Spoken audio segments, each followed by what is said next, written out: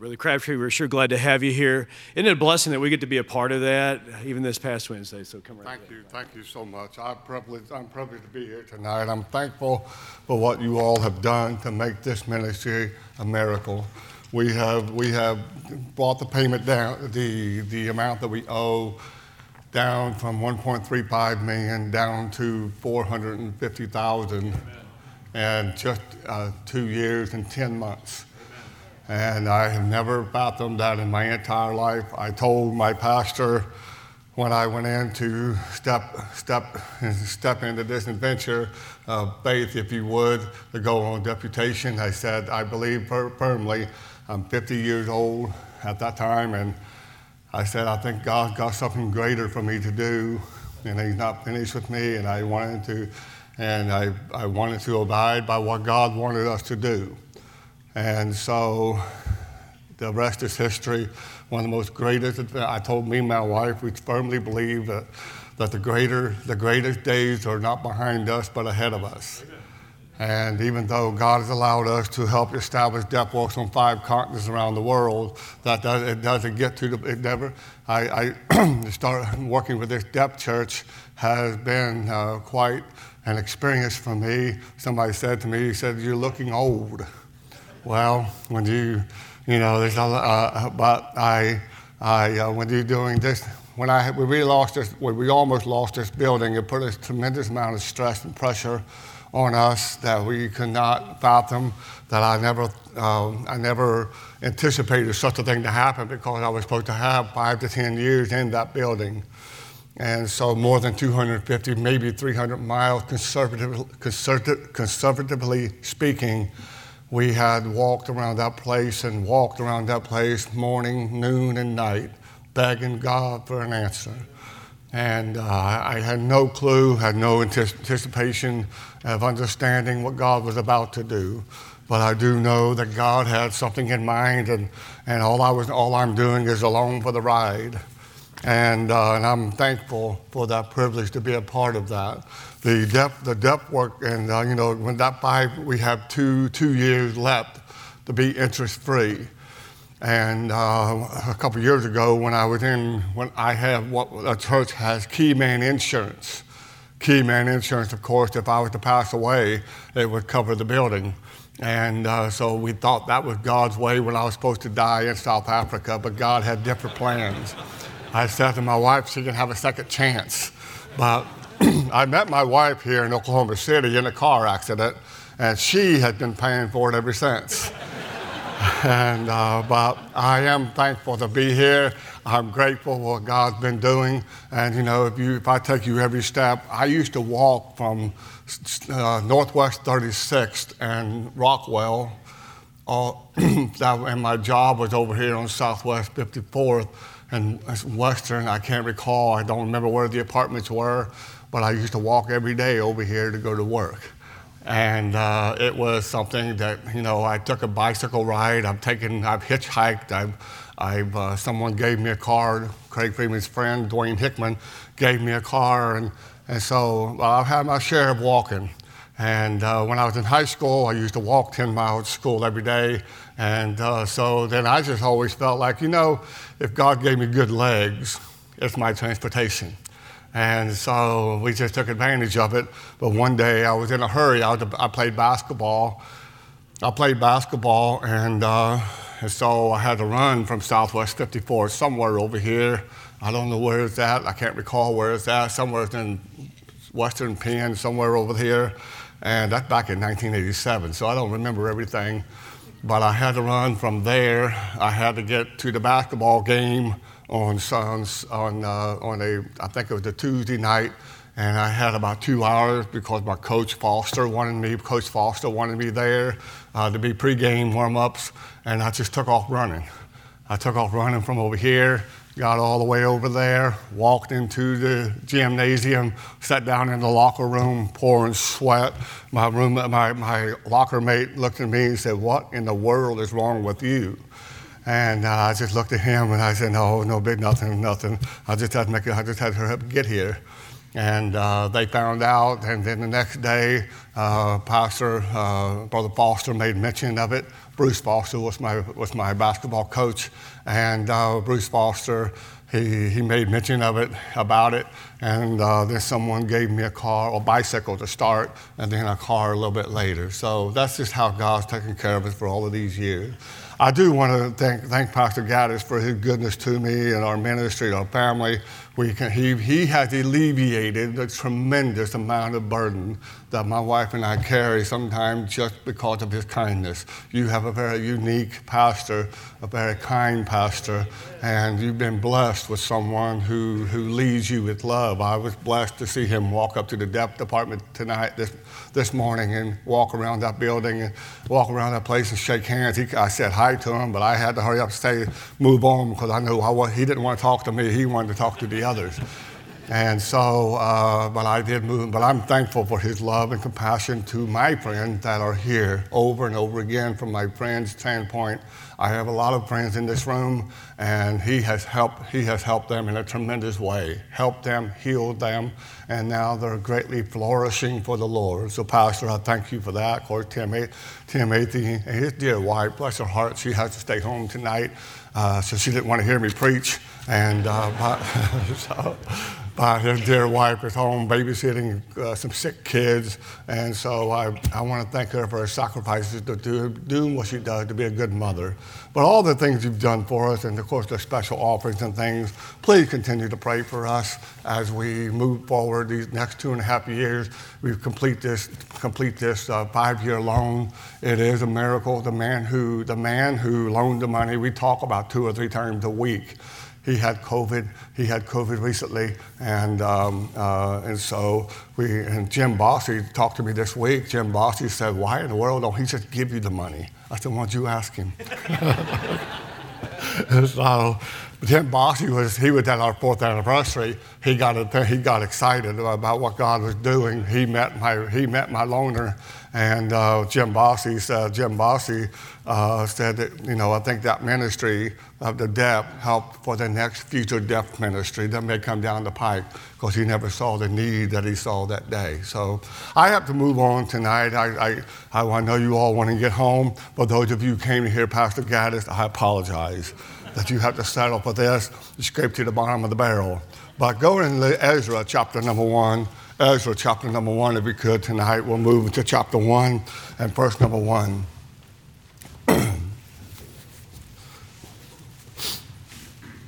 I do have 5 adult men I'm supposed to have up here, and I don't know where you're at, but in a few minutes I'm going to use you. I'm not ready for you just yet, but if you have 5 adult men and 5 teenagers that I'm going to be using here momentarily. But if I'm having a problem, Barney pipe, that little thing has come sticking out of that thing, if you know.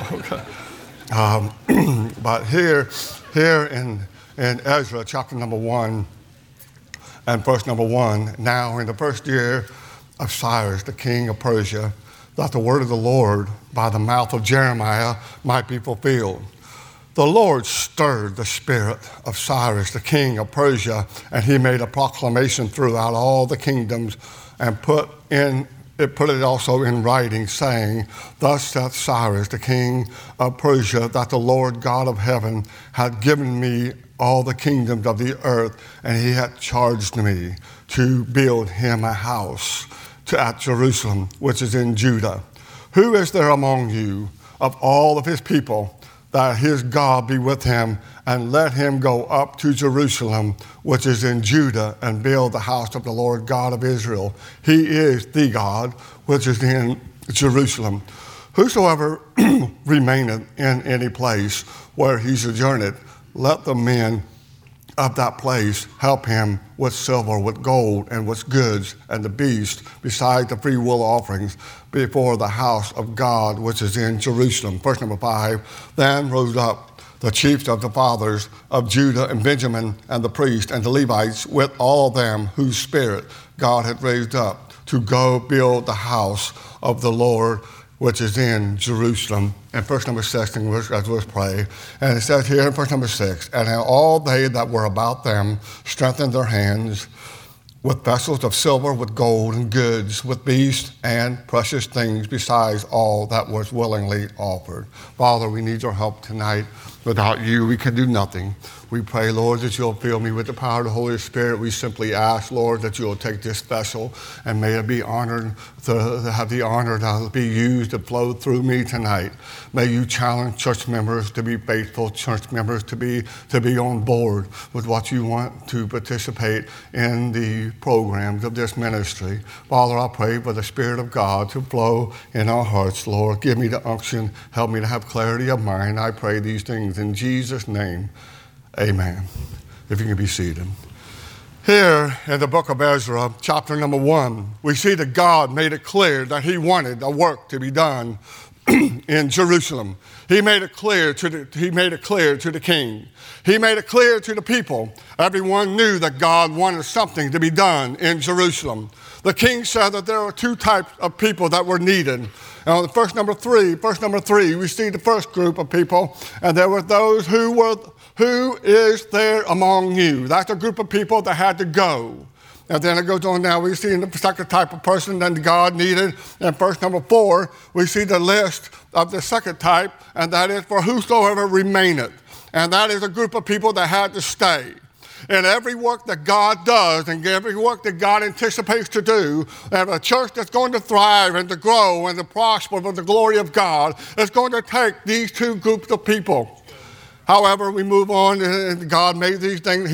Those that go and those that stay are critically important to a ministry to be successful. It seems that wherever God does a great work, there are always these two types of people. We see this principle in the New Testament, as well in the Old Testament, as we see it as well as in the New Testament. However, we find this in Acts chapter 8, verse number 1. We see that the apostles stayed at Jerusalem, but others went. Some stayed and some went. The apostles were not in sin because they stayed. In Acts chapter 8, verse number 1, in the latter part of that verse, because of time, I'll just simply read this phrase. It said, and they were all scattered abroad throughout the regions of Judea and Samaria, and except the apostles. In Acts chapter 13, the first missionaries were sent from Antioch. There was a group that had to go, and there was a group that had to stay. In Romans chapter 15, verse 24, Paul talked about those two groups. One had to go and one had to stay. In Romans chapter 15, verse 24, the phrase there that says, to be brought on my way, that the word by you. I challenge in 1 Corinthians chapter 16, there's a group that had to go and there's a group that had to stay. 1 Corinthians chapter 16, verse number 6, the Bible says that you may bring me on my journey whithersoever I go. I challenge you tonight to understand that there are two principles that must be understood. You understand that God has a group of people that have to go. We must go. A church that is going to go forward for the glory of God must go. But I'm afraid sometimes that the people that have to stay feel that they're left behind and they have no purpose in the work. I challenge you tonight to begin to think different. If you have ever been a part of a ministry that feels that you feel left out because you're not called to go, I beg with you to change that mindset. Because the mindset, the fact that you have to go, without doubt, we all understand is critically important. But the Bible does tell us, but those who stay have a critical aspect of the thriving ministry. If we're ever going to grow for the glory of God, those that stay, those that go cannot go if those that stay do not take care of the stay. Those that go, they have to go with a willing heart. Those that go because they're chosen by God. Those that go because they go are usually the ones that are seen and praised. I try to say to you tonight, but I want to focus tonight, if I could, on the group of people that had to stay. The group of people that had to stay, those that had to stay, they have to make sure that God does not want them to go. If you're certain that God does not want you to go, then by all means stay. And we go on over here, and we look in the book of Ezra. We come back in the book of Ezra, and chapter number 1. we read this passage and where God has given King Cyrus to oversee and build him a house, to build a house. I often say that it's not. Some churches like to have a maintenance ministry. They like to maintain themselves. They like to have a maintenance program, but instead of a missions program, you cannot have a maintenance program of maintaining your ministry. Yes, I'm all for maintaining a ministry, but I'm maintaining simply by the means of taking care of what is taking everyday life and of making the church operate. If that's the way you mean by maintaining, but I don't want to maintain become stagnant. Just to be showing up and just to be playing church. But here we come over to chapter number 2, and the latter part of that chapter, we see chapter 2 and verse number 66. It says, now here we see there's a group of people that had to go, and there's a group of people that had to stay. We see here that there were people that they gave of their horses, was 736. They gave of their mules. They gave of, verse number 67, they gave of their camels. They gave of their donkeys. We see in verse 67, 68, some of the chiefs of the fathers, they gave of themselves. And the Bible says, and they offered themselves freely. They gave all that they had. Verse number 69, they gave of their ability unto the treasures of the work of God. I say to you tonight, I have 5 men. I have my 5 men come up here if I could. My 5 adults, if I could come up, the 5 adults, not the teenagers. Not the teenagers stay, but the adults come up if you would. You can help me out here. And I try to illustrate this. I often preach to the deaf and trying to take the Old Testament and make it clear and make it understandable, challenging. I found that the hearing people need it just as much as they do. But I want to say this, I've asked for 5 good, not young men, but men. 5 good men. God had the story goes such as, God let him be King Cyrus. God put upon the heart of the King Cyrus to do a building. God put upon the heart of King Cyrus to oversee a work. He could not and cannot do that work without the cooperation of people to see his burden, to see his vision. So God, we see these people come along, and then if you go into let me see here for a second. We see that in chapter number 3, verse number 7, and there were people that gave of their money. They were masonries, they were carpentries, they were people that gave meat and drinks and oils and so on and so forth. And then here you see these people. Lock your arms if you would. Lock arms. And then we see how God brought carpenters together. We see how God brought cooks together. We see how God brought givers together. And he's certainly in the masonry.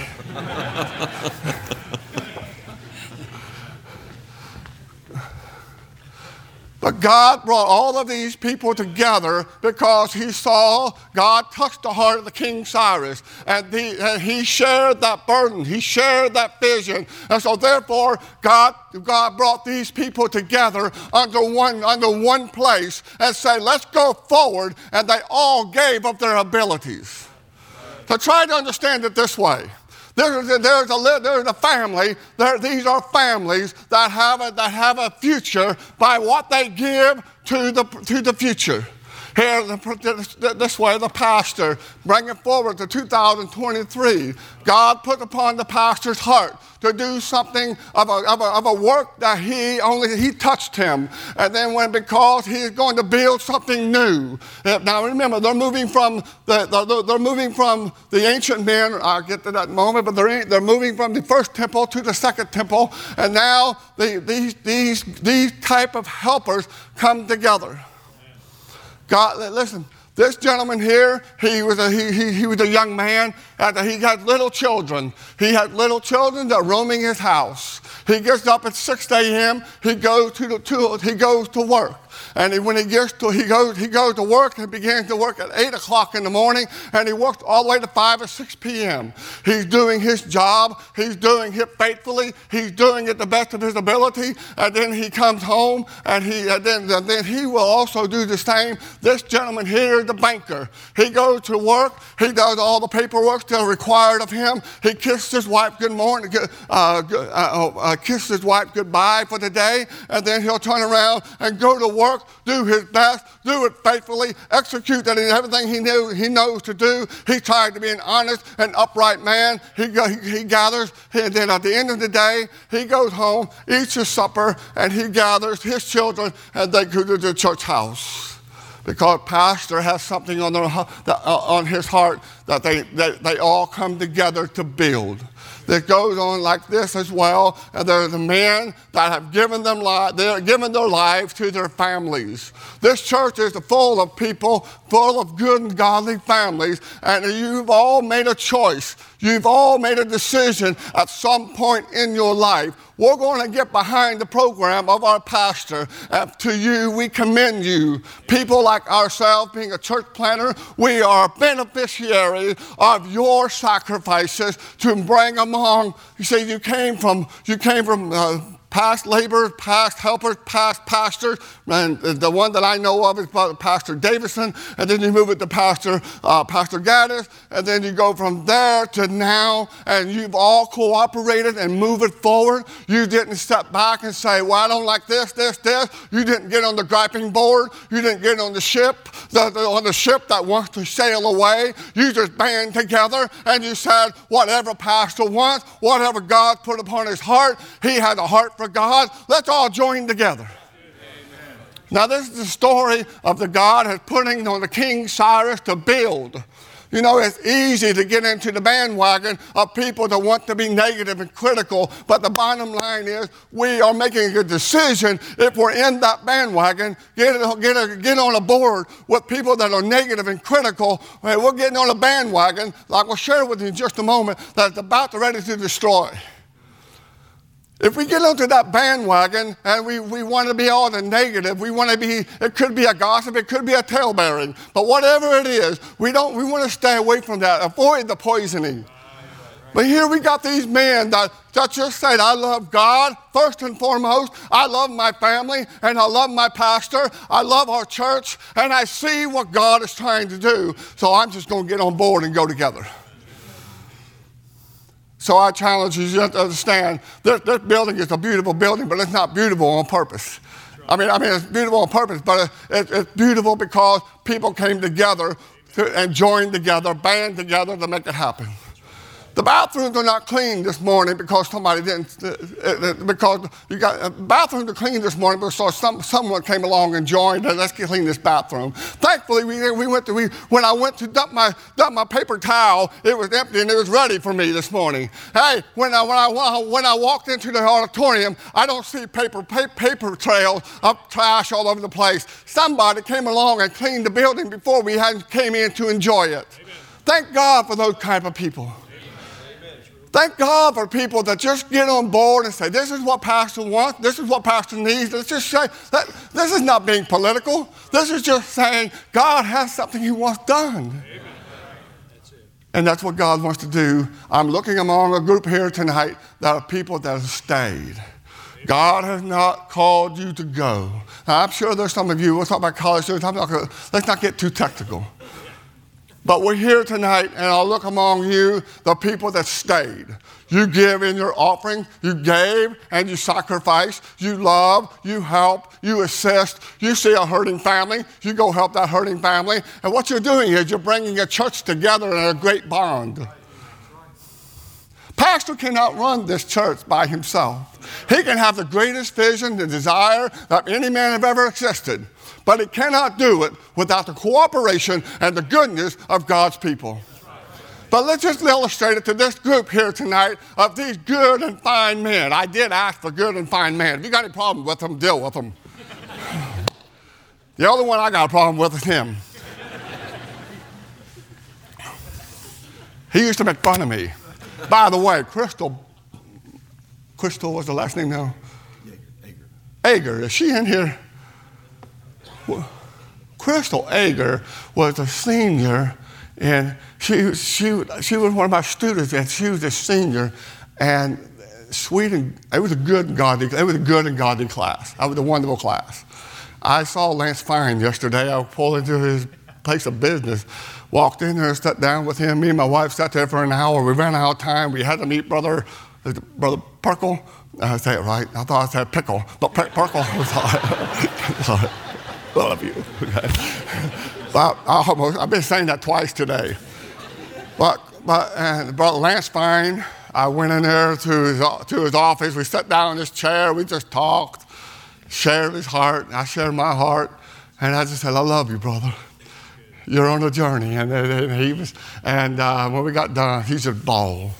He just bawled in that office. He said, Brother Crabtree, Miss Crabtree, thank you for loving me. That's all God wants from his people. Just care about somebody. Well, Crystal's a different story. Crystal, where is she at? I want to see. What about? Somebody wave. If she's not here, maybe. But Crystal, she's a great class. She was a great attitude, had a wonderful classmate. And I was her teacher in government. And I remember how I'm a deaf man. I was teaching government, and we're about 2 minutes before the bell rings. She and all the classmates had already planned together. Brother Crabtree, the bell has rung. I didn't know that. I get up, okay. I said, so they packed the bag, they walk out. I walk out to monitor the halls, and I wasn't paying attention that I was the only one out there, but as I was walking down the hall, the bell rung, and I just turned around and looked at all those students, and they all just gave a good smile. Crystal was she was the one who started that. I asked her mother to stay behind one more year to teach my son. Her mother's a wonderful teacher. She was a wonderful teacher, and she got a great spirit about her. And I said, I want you to stay. I begged her. And I appreciate her staying on the kindergarten teacher to teach my son as he goes into school.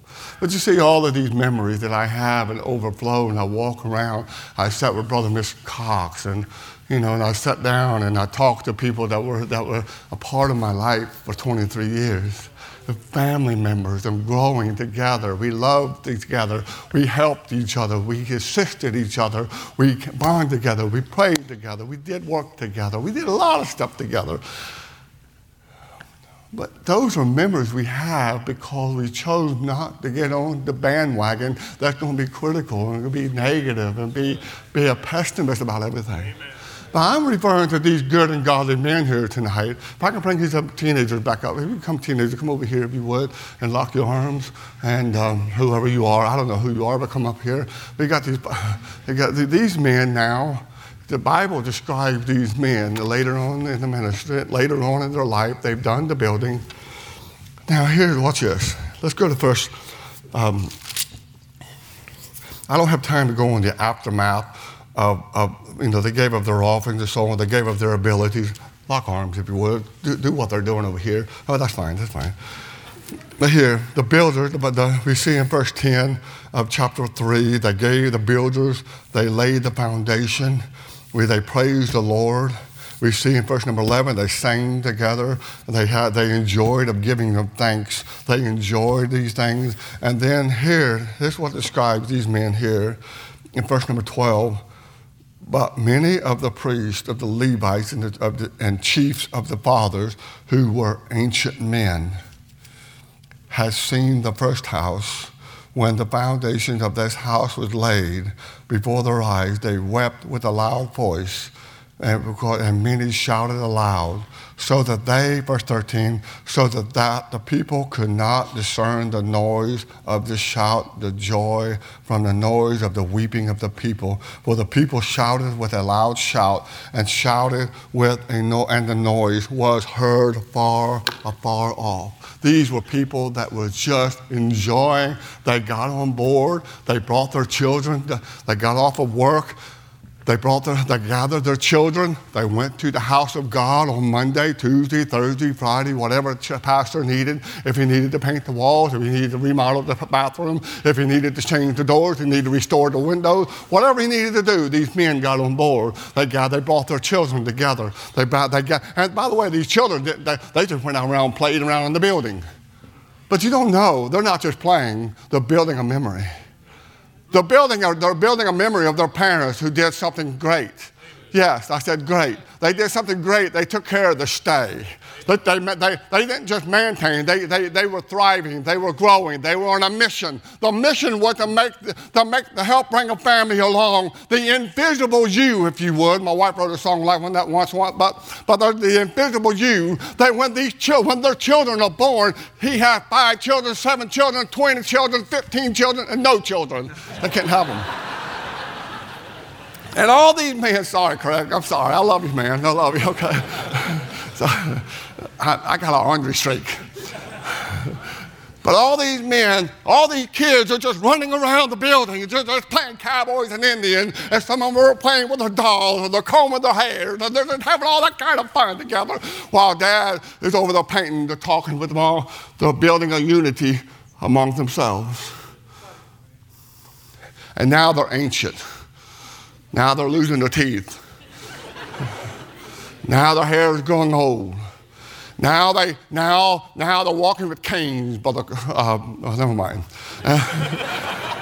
Dale Burchett, he used to beat me up all the time. He did. We get on the football field. We always had a wrestle. 3 years in a row, I'm not joking, we wrestle. I finally one day I said, Brother Burchett, I said, let's just stop this. Because every time we wrestle, he'd get me a headlock, and I just wouldn't quit. I just kept fighting, and and then when I'm done, the next day I'm walking around like this. Every single time. I got tired of it. I said, leave me alone. He used to say, well, Crabtree, you better do your job. My tithe pays your salary. I said, you don't pay much.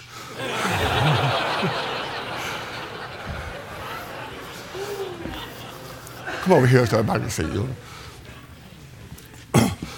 But the joy of these men shouting hallelujah, glory to God, they got on board with their pastor. They didn't get on, they didn't come up, they didn't find some gossiper over here, let's talk about, let's thrive on that gossip. No, they didn't do that.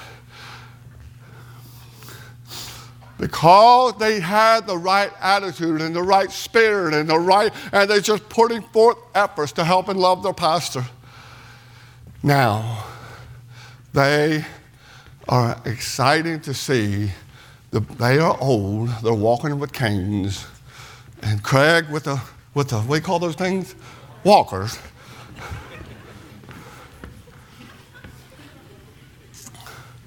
But now they shout. Amen. With joy. Amen. Now, this gentleman is the pastor.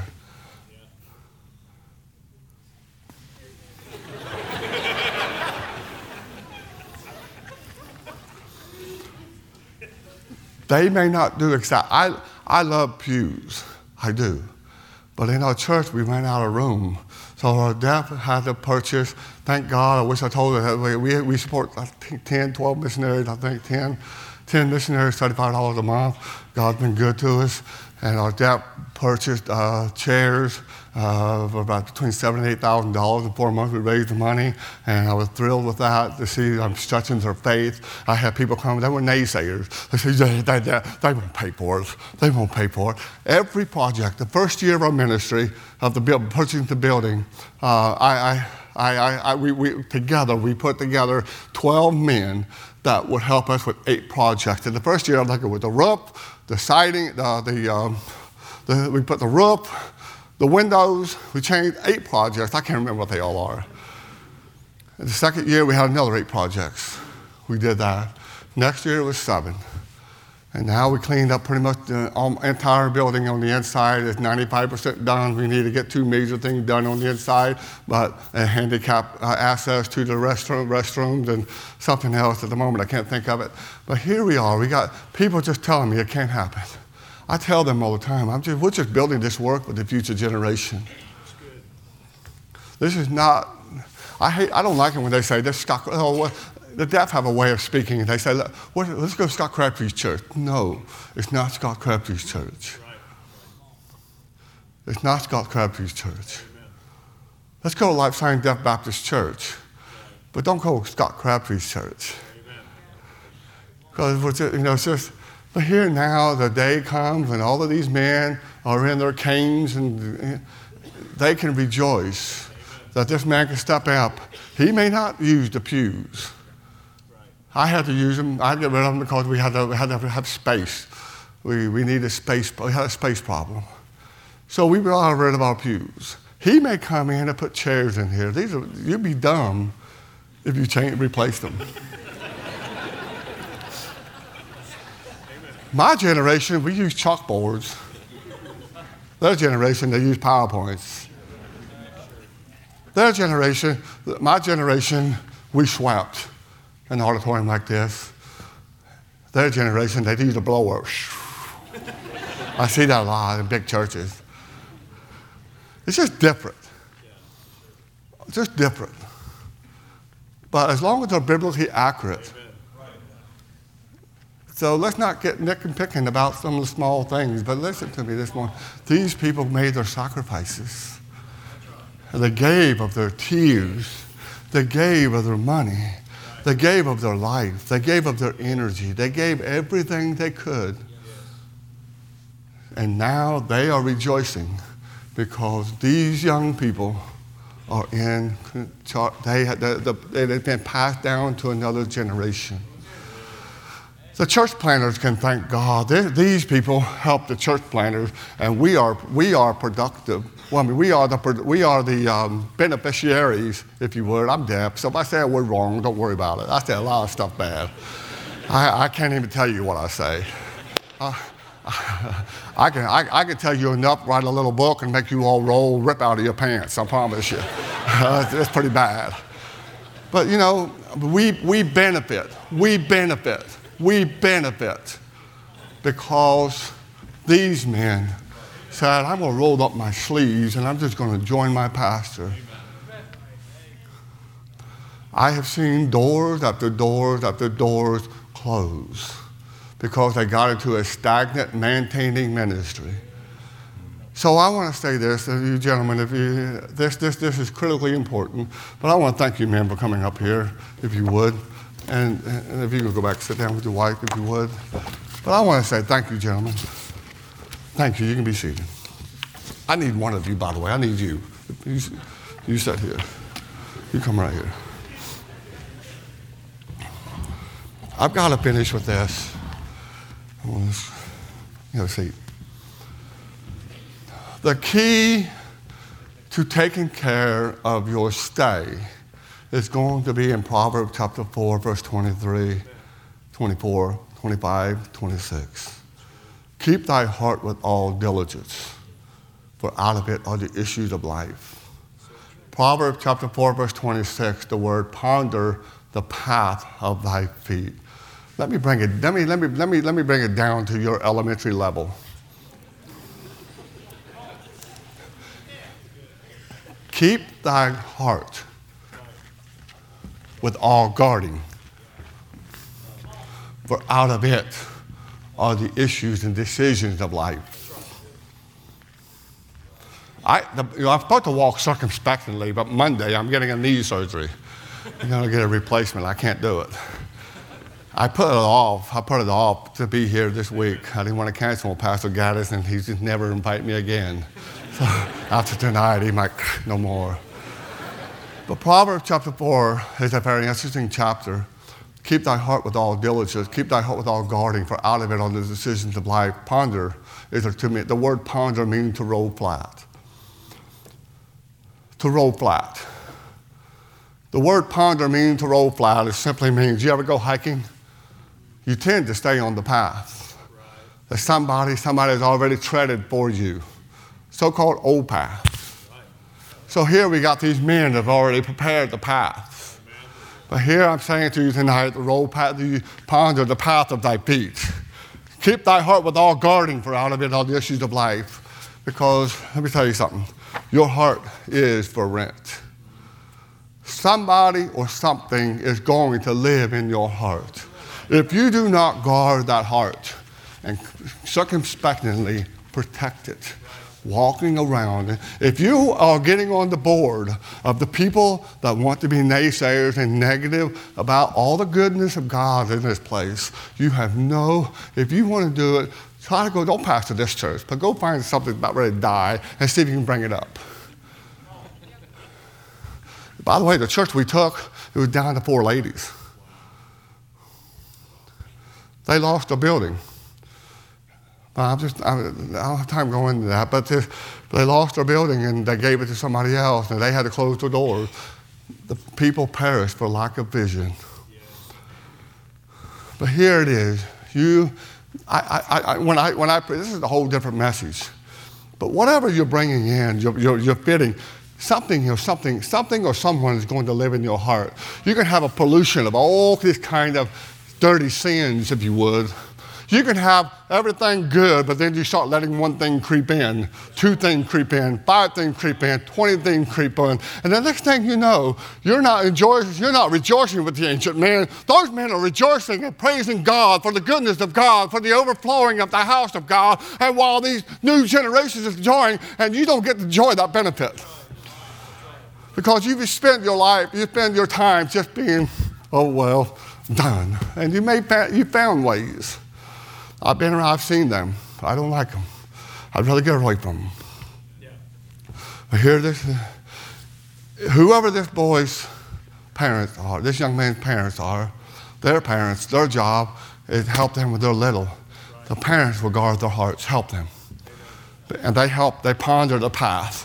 They've set the path for a while. They make the ground. They've set the path, and they keep trotting it. They keep out the pollution of wrong TV. They keep out the wrong music. They keep out the wrong friendships. They keep all of these things out.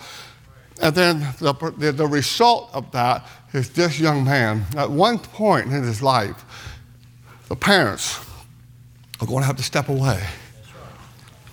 The tie is, the cord is cut. And we're going to have to find out if he can handle, if he can do what his parents have been trying to instill in him. I close with this. This is what does all this mean? It is this.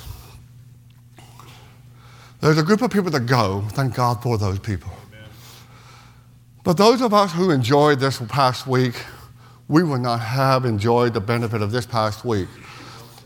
If every one of you, if the majority of you were naysayers, then the majority of you were gossipers.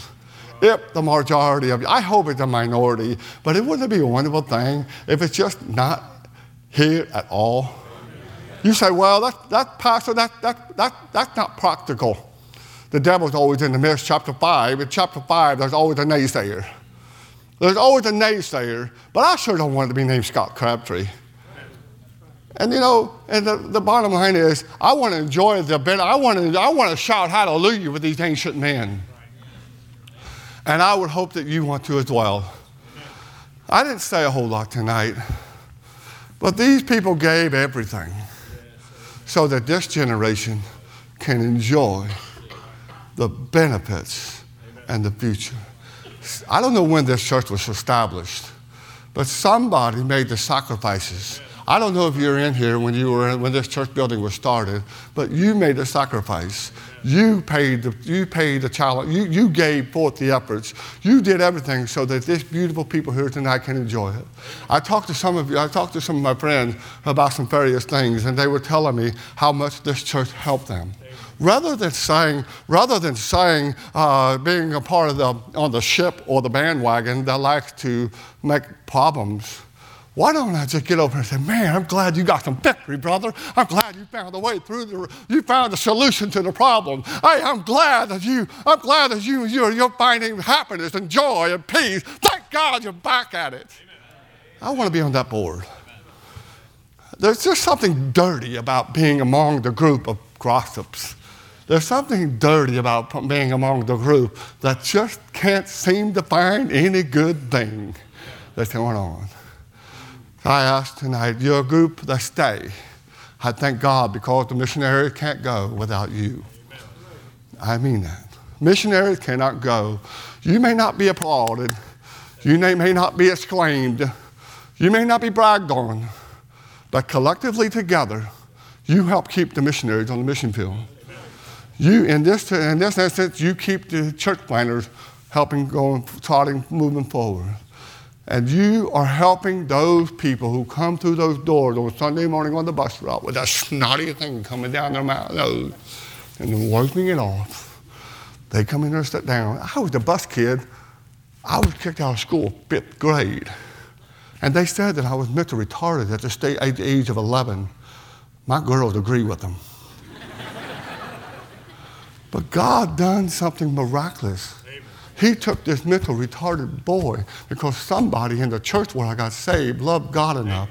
And I had a pastor that gave his life to the ministry. It wasn't a big ministry. It was actually a hard, struggling ministry.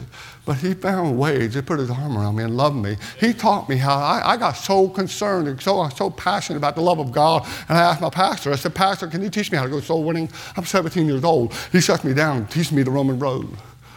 I'm a 17-year-old boy, and I said, preacher, and I'd go to bed at night. I was a basketball player, and I love sports, and tonight, oh, never mind, I better not say that. But you know, focusing on church. You know where I'm going. I used to go to bed at night with my Bible in my hand. I used to go to bed with a basketball in my hand. That's how I went to bed. I had 8 basketballs in my bedroom. I would grab one of those basketballs and just go to bed with them. My coach used to tell me, feel the ball, know your ball. If I set this Bible among all 25 of you, and I had you set the Bible out there, and I had to go, I had put blinders on me, I can go on my Bible, and I just said, this is my Bible. I want to challenge you, guard your heart, because if you don't, you will be on the side of the bandwagoners as used to be. May God help us. Thank you, brother. Let's all stand, Pastor.